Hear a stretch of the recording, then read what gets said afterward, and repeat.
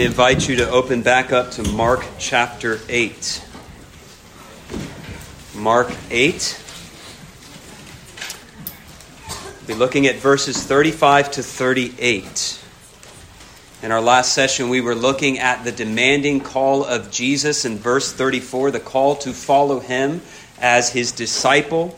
And we're going to consider now these incentives that follow that Jesus gives in order for us to encourage us to take up the cross and follow Jesus. So the title of this message is Worth the Cost. And let me read here beginning at verse 34.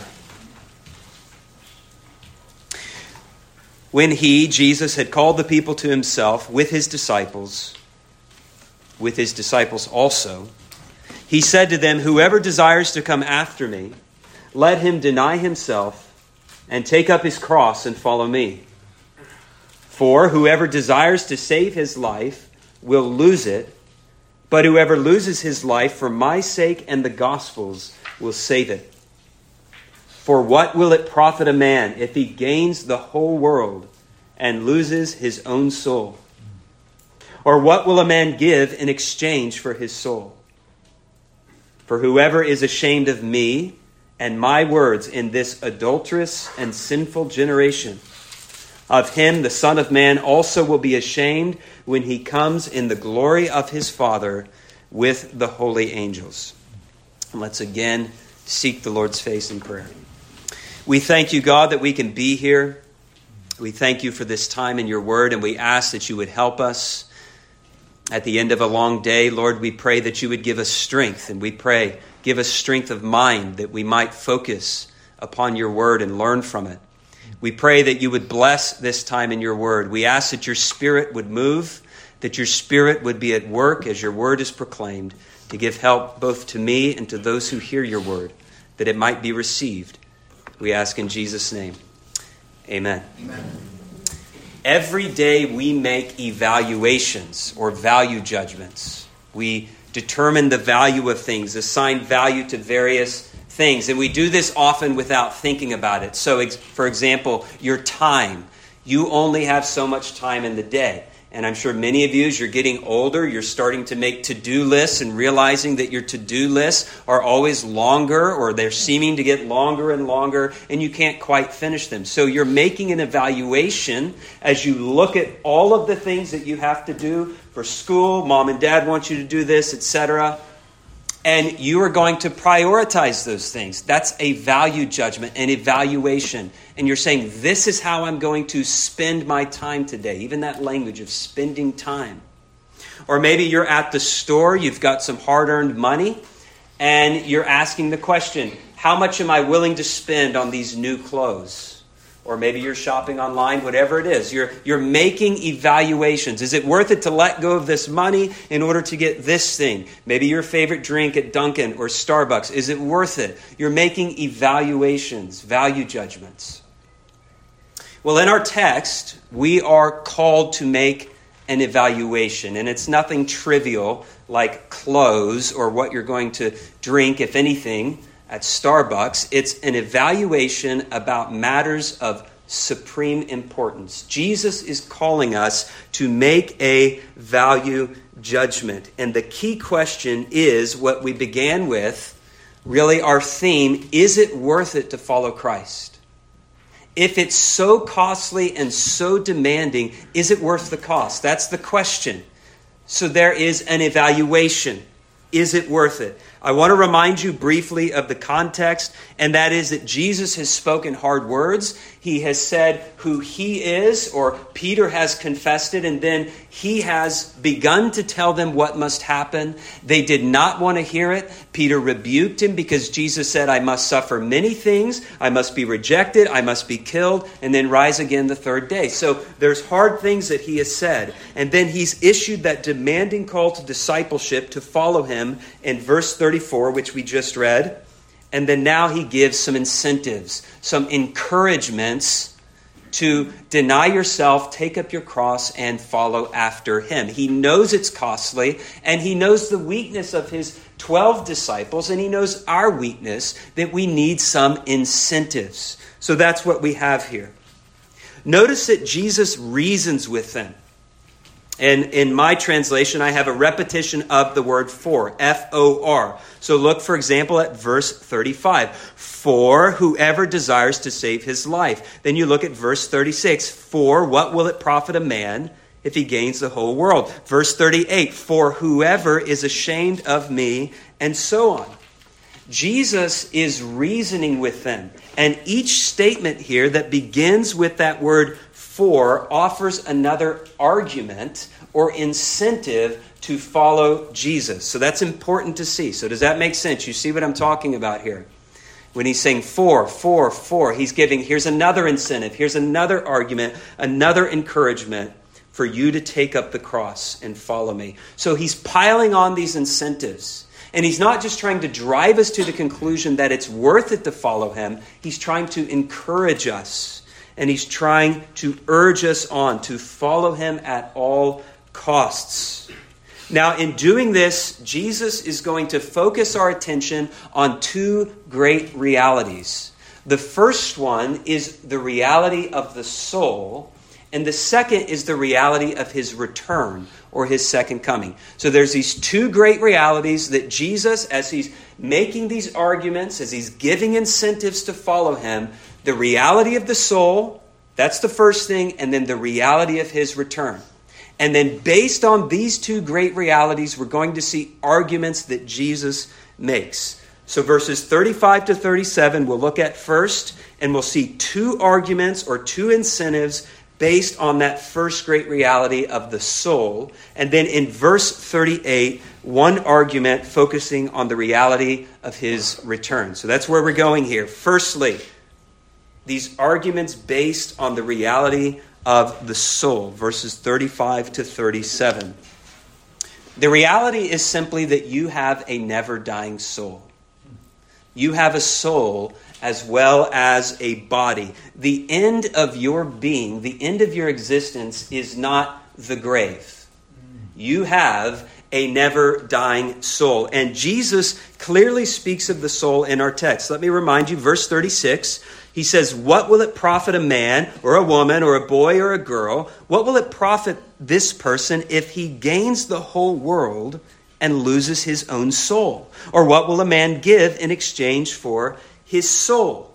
Now, if you look at verse 35, the verse before that, those verses, Jesus is also speaking of this reality of the soul, but it's not as clear because the word there that's translated soul can also be translated life, and that's how it's translated there. For whoever desires to save his life or save his soul will lose it, but whoever loses his life or soul for my sake in the Gospels will save it. And we'll get to that later, but I just want you to see that Jesus is very clearly in verses 35, 36, 37 talking about the reality of the soul. But it's translated life and translated soul. And I want you to think about this here. It's not surprising that these are two ways to translate this same word, because life and the soul are bound together. The soul is the breath of life. The soul is what gives life to the body. We don't just have a soul. We're not just bodies that have souls. The Bible teaches we are body and soul. We're a body-soul entity. And it's the soul that gives life to our body so that when the body and soul are separated, that is death. So when you have a body without a soul, what is it? It's a lifeless body.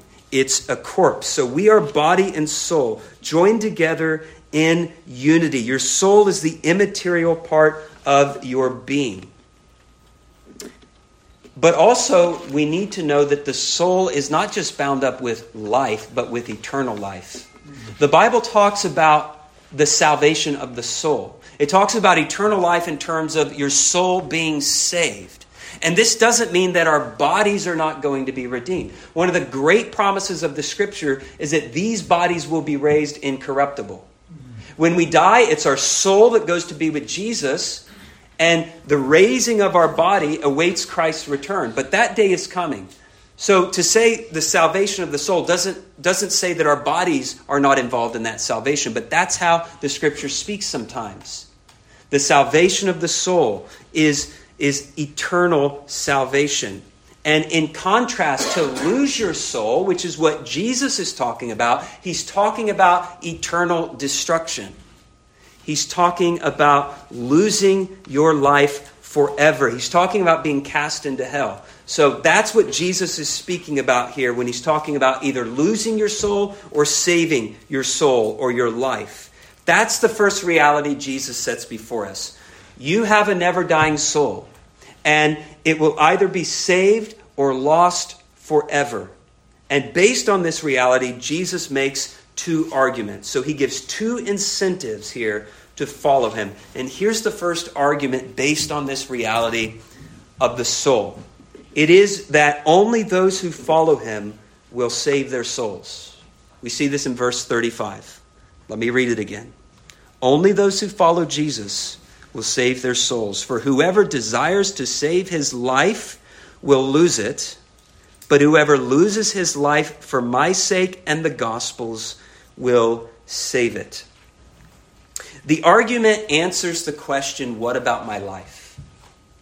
So the call goes out. Verse 34, the demanding call, deny yourself, take up your cross, follow me. And the question that might come up in somebody is, what about my life?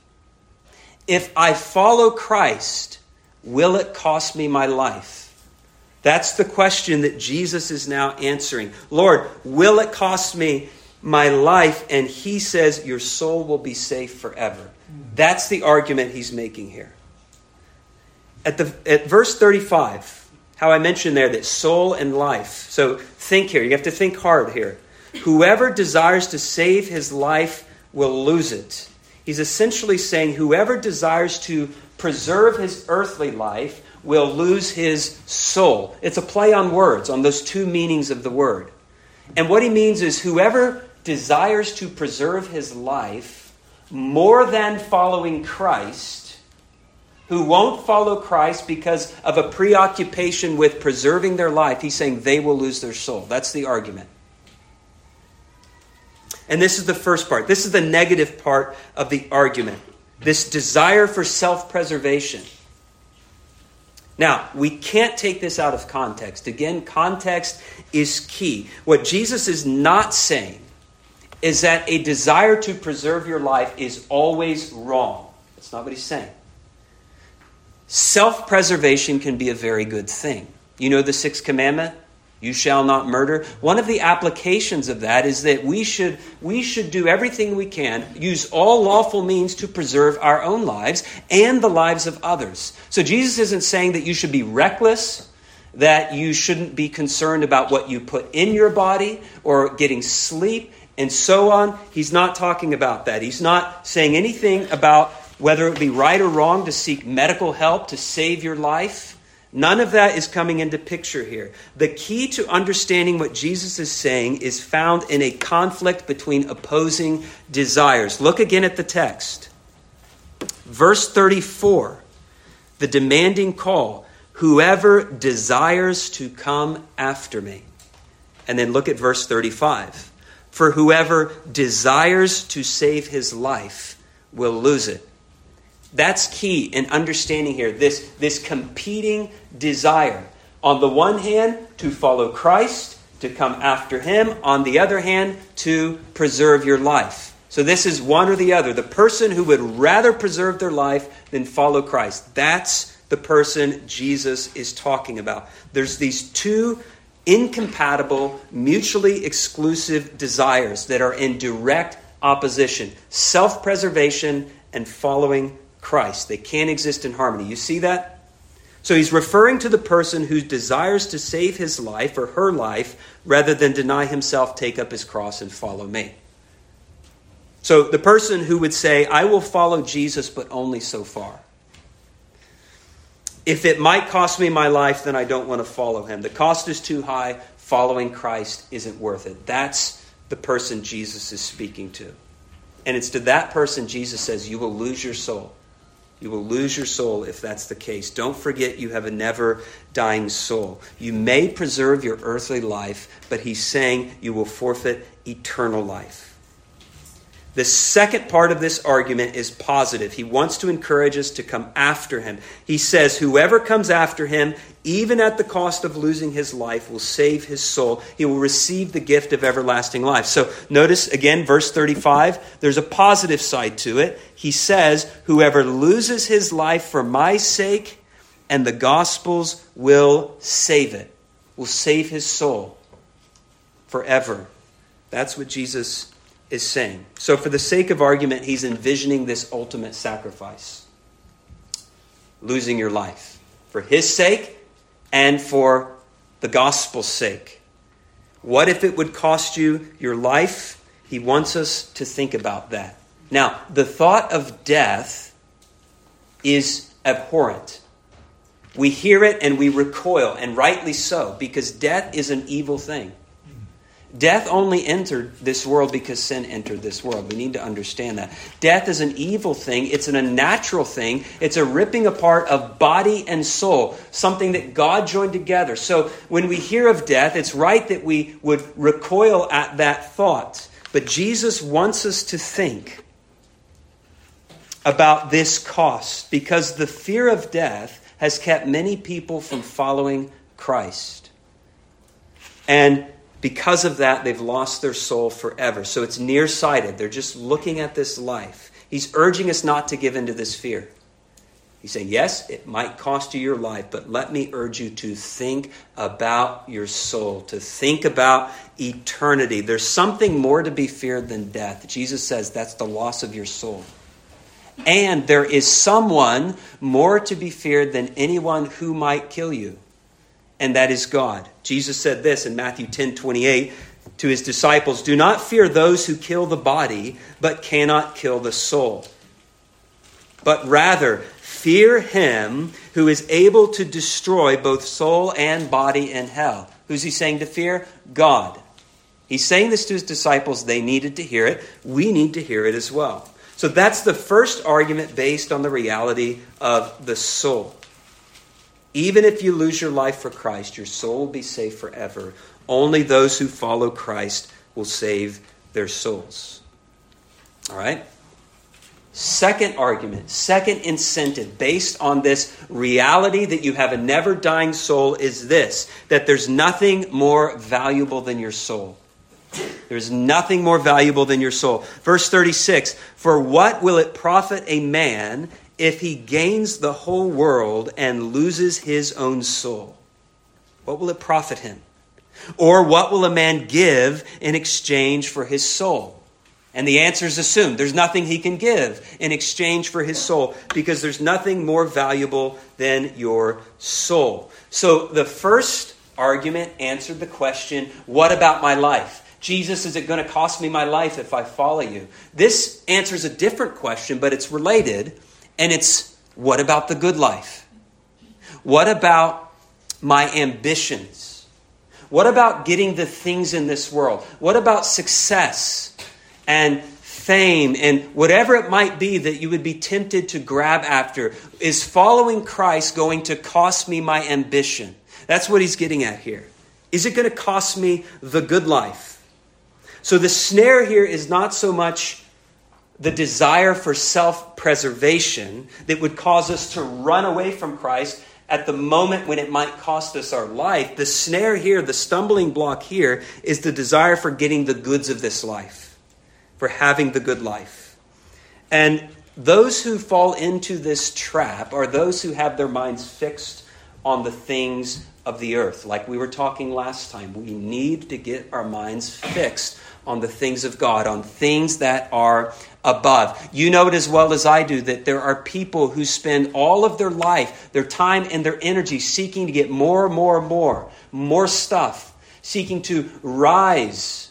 And Jesus is saying that to exchange anything in this life for your soul is the worst exchange that any person can possibly make. So people say, on the one hand, I don't want to lose my life. Other people say, well, I don't want to lose my stuff. or I don't want to lose my position. So that's what Jesus is stressing here. What will it profit a man if he gains the whole world and loses his own soul? So let's just think about this. It's a what-if scenario here. Jesus is saying, let's just imagine you can gain the whole world. And by that, it's just this is the sum total. This is everything you could possibly want. So just think about it. We would say today, all right, if you could be, I don't even know if you guys know what Forbes is, but Forbes magazine, the Forbes billionaire list, you could top the billionaire list. You could be on Time magazine as one of the most influential people. Maybe some of you guys want to be an athlete. You could be the top athlete. You've got everything going for you. You have the world. Jesus says, if it were possible for you to gain the whole world and yet lose your soul, would it be worth it? A lot of people conclude yes. Think about that. Would it be worth it if you could gain the whole world but lose your soul? So he's saying basically you need to have your gain column here, do a little bit of accounting, and in the gain column you could put all of these things in the world that somebody might want to have. Power, wealth, whatever it might be. And yet in the loss column you have your never dying soul. Jesus is saying there's nothing a man can give, however great, however much in this life, in exchange for his soul. But millions of people do it. And Jesus is urging us to think rightly, to think soberly and clearly, and understand we have a never-dying soul, and there's nothing more valuable than your never-dying soul. If you think about this, you look at a man that has everything, and yet he doesn't have Christ. The world looks at that man or looks at that woman and says that they are wildly successful. Got everything. They've got the job, they've got the career or the credentials, the right school, the cars. And then you look at somebody who has Christ, but maybe they don't have everything. The world says this man's a fool. But God says this man's a fool. He's given up something far, far, far greater. So don't live your life as if you don't have a soul. So if you missed everything else I said, I know there's some things in this text that can maybe be confusing, but just don't live your life as if you don't have a soul. What's your life? James asked that question. He says, what is your life? He says, it's a vapor. So it's cold outside, you breathe, you see the little puff? That's your life. That's the picture. It's a vapor. It's here, it's gone. That's James 4:14. What is your life? It's even a vapor that appears for a little time and then it vanishes away, just like that breath on a cold day. Even if you live to be 100, your life is a vapor. And you need to get this perspective. And the sooner you get this perspective, the better. And it's hard when you're young. But ask any old person. Find the oldest person you can. Say, was life short? Are you like, that was a vapor? The scriptures repeatedly tell us life is short. You're young, you say, I've got my whole life ahead of me. You maybe don't. But life is short, even if you do have a long life ahead of you. So don't live your life as if you do not have a soul. One day your soul will leave your body. Unless Christ returns before you die, one day your soul will leave your body. You will die. And you need to consider that and ask yourself, what then? After that, am I prepared? Are you prepared? Jesus is telling you how to be prepared, to come to him, to embrace him, to cling to him, to find life in him, to follow him. Your body will lie in the grave, and you will either pass into glory and you'll be with Christ, or you'll be cast into hell forever. And there's no middle ground. It's black and white in the scriptures. So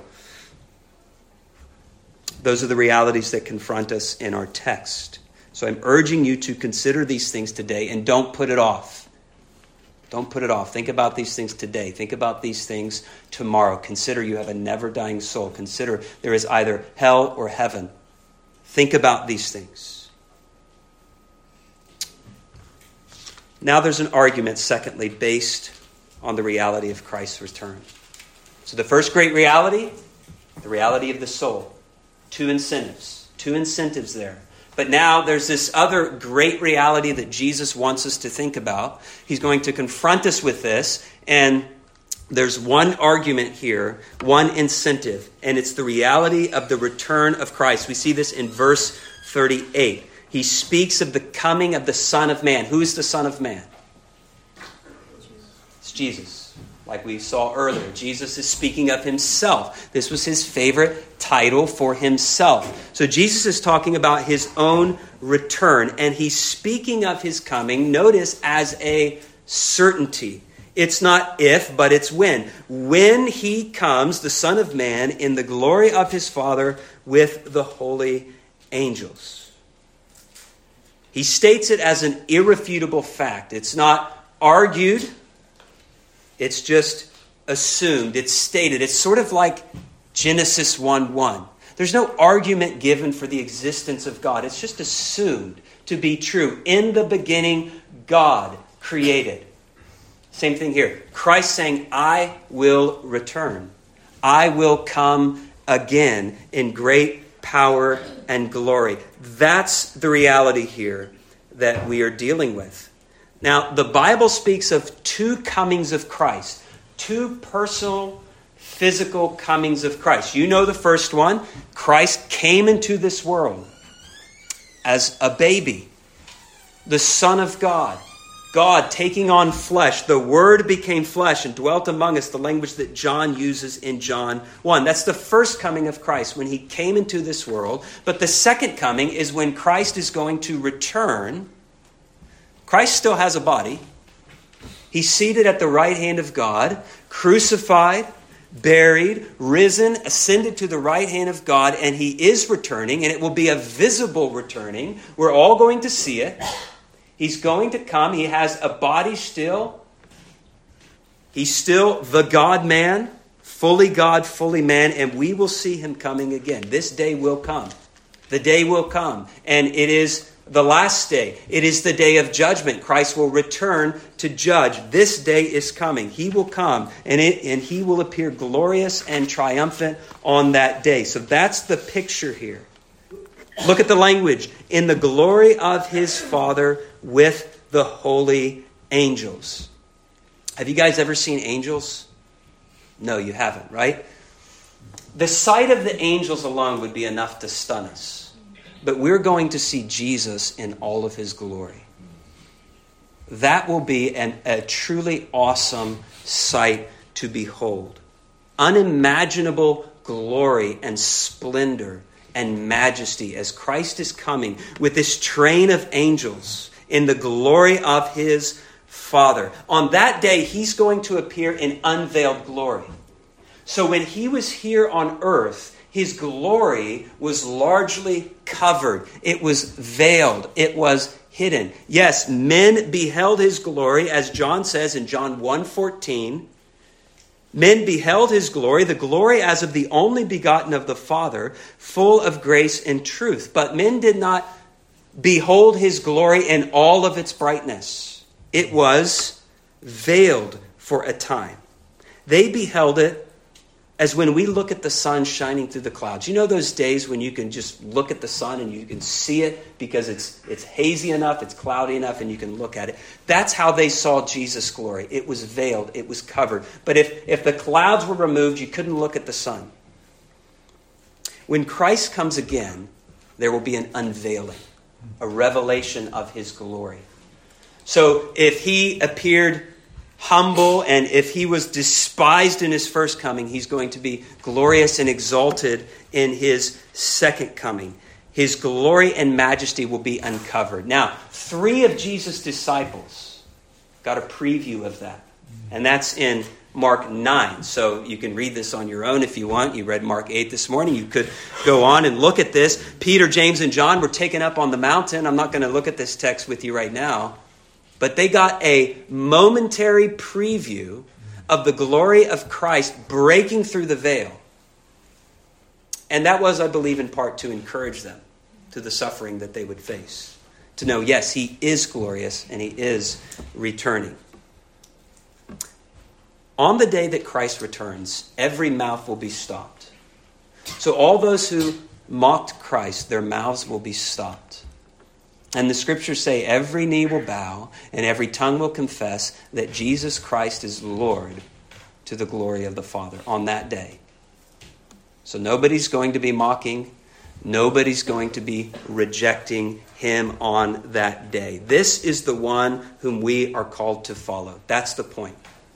Jesus is saying, I'm returning in great power and glory. He's saying, you are called to follow me. So at his first coming, despised, rejected, crucified. Second coming, revealed in all his glory and majesty. This is the one we're called to follow, but it's also the one that we're tempted to be ashamed of. And Jesus knows this. We are tempted to be ashamed of this glorious one who is coming in great power and in glory. As we live, to use Jesus' language, in the midst of an adulterous or unfaithful and sinful generation. A generation that wants, by and large, nothing to do with Jesus. A generation that rejects and even hates Christ and those who follow him. We live, if we're going to follow Christ, we have to live in the midst of such a generation. Now, there have been Christians who have tried to go off and isolate themselves from their surroundings. But the Bible doesn't encourage that. We live in the midst of this sinful, adulterous generation. So we have this stumbling block, and it is one of the greatest stumbling blocks, I think, that a Christian faces. This desire for the world's approval. It can be very strong. Nobody likes to be ridiculed. Nobody likes to be rejected. By nature, we're people pleasers. We want people to like us. We crave approval. And Jesus is fully aware of this, so he gives us this incentive. The demanding call goes out. He says, again, deny yourself, take up your cross, and follow me. And there's these questions that arise. Do you remember what the other questions were that we just considered? What about my life? Right? And then what about the good life? What about my ambitions? There's a different question here. It's what about my reputation? What will people think of me if I follow Christ? If I follow Christ, will it cost me the applause of the world? Will it cost me the approval of my peers, of my friends, of my coworkers, even parents maybe? So you see how Jesus now is going on to something else to help us count the cost. That's why he says this. For whoever is ashamed of me and my words in this adulterous and sinful generation, of him the Son of Man also will be ashamed when he comes in the glory of his Father with the holy angels. So it's a warning, this incentive. Here's an incentive by way of warning us not to be ashamed. And Jesus isn't talking about those who would stumble and would struggle with this. What he's talking about is rejecting Christ out of shame or fear of shame. That's what he's talking about. Being ashamed of him and his words and turning away from him. What does it mean to be ashamed of Christ? Shame's a powerful, painful emotion. A sense of deep pain is involved in shame. And even disgrace, humiliation, embarrassment. But it's deep pain. So you might be ashamed, for example, of your behavior. You do something and you say, I'm ashamed the way that I've behaved. I behaved foolishly. It brings you deep pain, the way that you've acted. It grieves you. And you're even humiliated. That's a sense of shame. Jesus is saying the same thing. Those who feel the same way about me, about taking a stand with me, who are grieved that they identify with me and with my words, the gospel. That's what he's talking about here. We might even say he's talking about, in a word that maybe we're more familiar with, those who are embarrassed to follow him, and so embarrassed that they won't follow him. So in verse 35, the stumbling block was self-preservation. Verse 36 and 7, it was this all-consuming desire for earthly gain, but now it's a preoccupation with the world's approval. So you see that? He's shining a light on the stumbling blocks. As he's giving us incentives, he could give a lot more incentives, but here are a few of the major stumbling blocks as you seek to follow Christ. And one of them, a big one here, possibly the main one for you as young people and for me as well, is this preoccupation with the world's approval, this temptation to be ashamed because we're too concerned about what other people think of us. We're unwilling, as one person puts it, to be made an object of contempt in this world, as Jesus was. Remember him, mocked, ridiculed. Jesus is saying that might be you. And some people are going to be unwilling, and so they'll turn away from Christ. That's what we're talking about. Now, it's true that a genuine believer might for a time be ashamed of Christ and even turn away for a time. Peter, we talked about Peter earlier. Peter's sin was serious. He denied Christ 3 times. I don't even know the man. And he turned away from Christ. But we know that God granted him repentance and he came back. And that was not the last story. That was not the final chapter of Peter's story. So in the end, he did not deny Christ. In the end, he was not ashamed. So maybe you at times have been ashamed. And that's not an unforgivable sin. But confess it to God and say, God, grant me a heart to repent and to be unashamed of you. This is a struggle that even I face. Even pastors face these struggles. I am often too concerned what people think of me. What's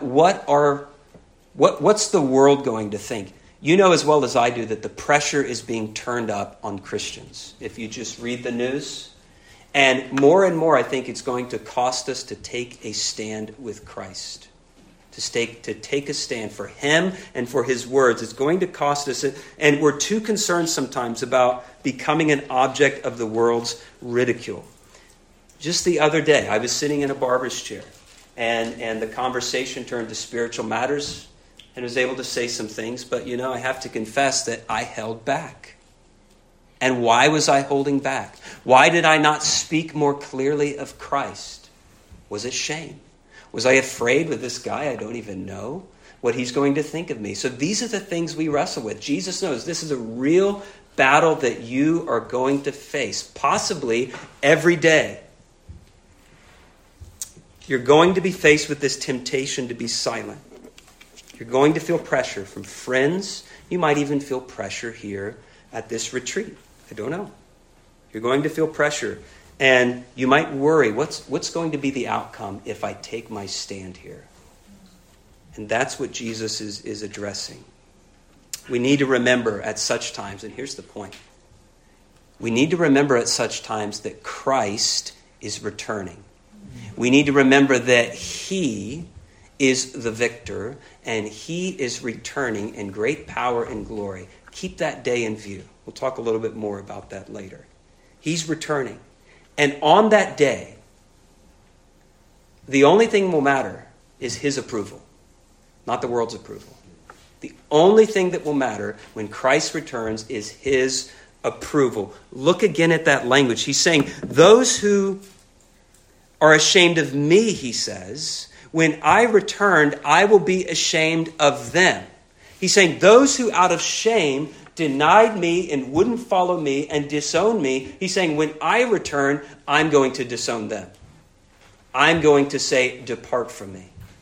So this is a strong warning, a terrifying warning, one that should get our attention.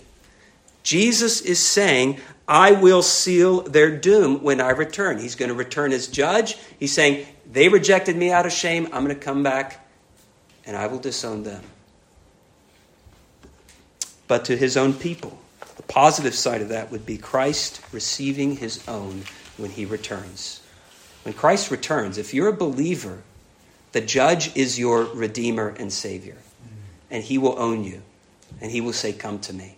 So to many he will say, depart. But to many he will say, come to me. And he will receive you.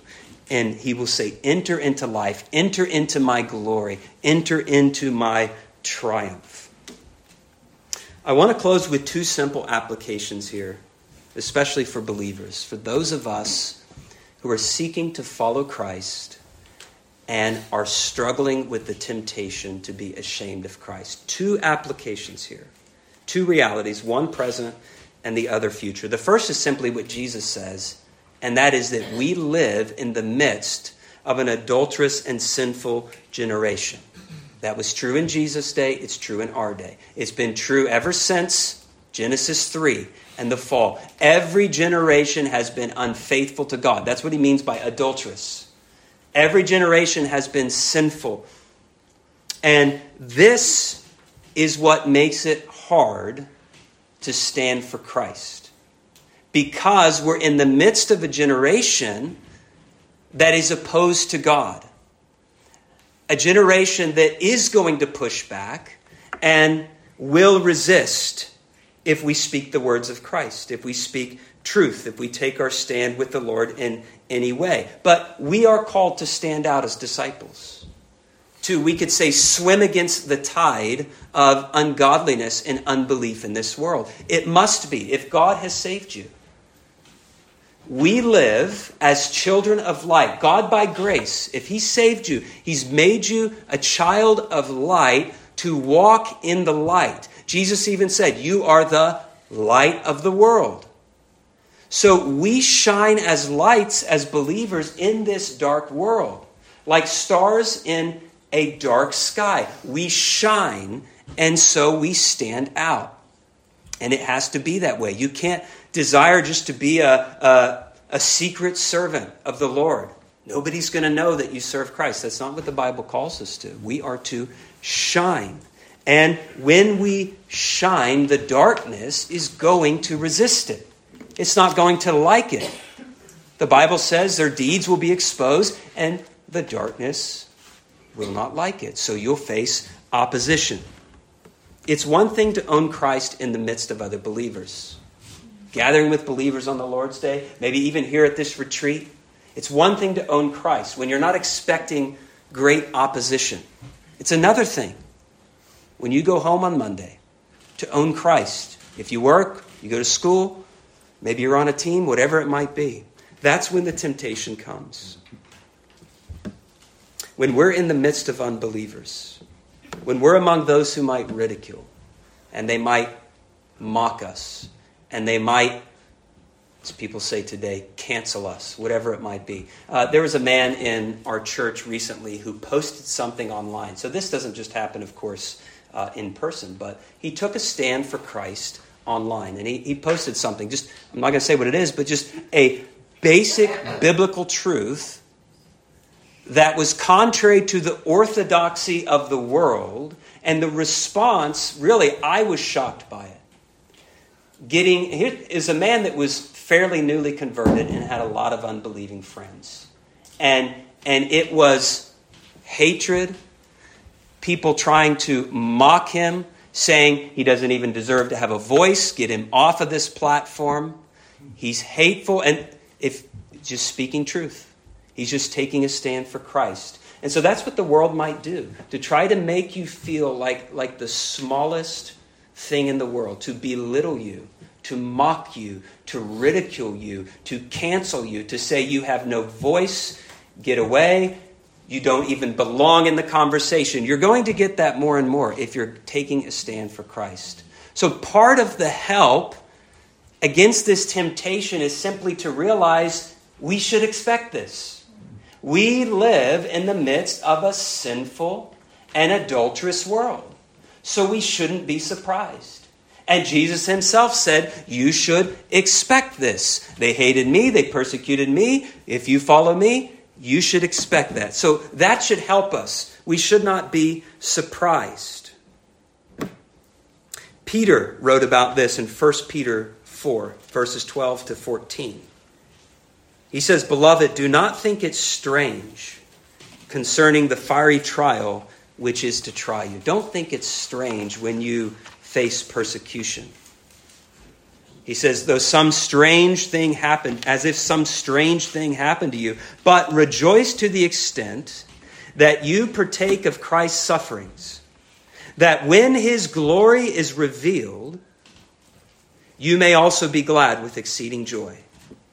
If you are reproached for the name of Christ, blessed are you, for the Spirit of glory and of God rests upon you.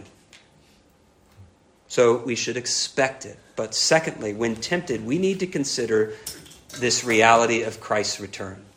Really consider it. Think about it. Meditate. There's a lot of truths in the Scripture. I'm throwing a lot of things at you. Other preachers you listen to, they throw a lot of things at you. I listen to preaching, a lot of things get thrown at me. We need to learn to meditate on these things, to really think on these things, to chew these things, so to speak, and to consider and to think about the day of Christ and to more and more live with that day in view. To know that that day is coming. That will help you to follow Christ at all costs, to remember he's coming again. When you're tempted, am I going to take a stand right now? You say, you know what? My Lord is coming again in great power and glory. And on that day, the only thing will matter is not what this person thinks of me or what they might do to me, but what my Lord thinks of me. Amen. And so remember that day when you are tempted. Keep it in view. Remember Daniel 7, speaking of the Son of Man. So you could go to a text like this and meditate on this. Daniel 7, that vision of the Son of Man, a vision of Christ. Then to him was given dominion and glory and a kingdom that all peoples, nations, and languages should serve him. His dominion is an everlasting dominion which shall never pass away, and his kingdom the one which shall not be destroyed. My point is, if we really believe that and could see it, the temptation to be ashamed of Christ, we would be able to just say, I know who Christ is. I know that he's returning. And that temptation would have no power over us. This is the one coming again, this glorious one. And when he does, nobody's going to doubt whether it was worth it to follow him and to face whatever ridicule or persecution they face. Nobody's going to doubt it. Nobody's going to be questioning on that day when Christ returns. Paul, in the midst of his sufferings for the gospel, said this. And we'll close with this. He said, 2 Timothy 1:12, I am not ashamed, for I know whom I have believed, and am persuaded that he is able to keep what I have committed to him. I believe he's talking about his soul. I'm persuaded that he is able to keep my soul until that day. That day is that day when Christ returns. Paul lived with that day in view. We need to live with that day in view, the day of Christ. So may God help us to live with that sort of confidence that Paul had, that we might follow Christ all the days of our lives, unashamed to take a stand for him and for his words as we live in the midst of this adulterous and sinful generation, and that God would give us grace to shine as lights, to hold fast the word of truth, but also to hold it forth to a dying world who needs to hear these things. Consider the people that you are afraid to speak to, they have a never-dying soul too. They need to hear the truth. They need Christ. So may God help us to deny ourselves, take up our cross, and follow Christ at all costs. Let's pray. Gracious God, again, we thank you that we can hear your words, and we pray that you would write them upon our hearts. Lord, give us grace, those of us who are following you, to follow you at all costs and to stand for you, to be unashamed. Help us to have this day of Christ clearly in view. And we pray for any who have not followed Christ and are still counting the cost. Our heart's desire is that they would know you, that they would embrace you, that they would follow you all the days of their life, that they would rejoice in the everlasting life that Christ freely gives. We pray in his name. Amen. Amen.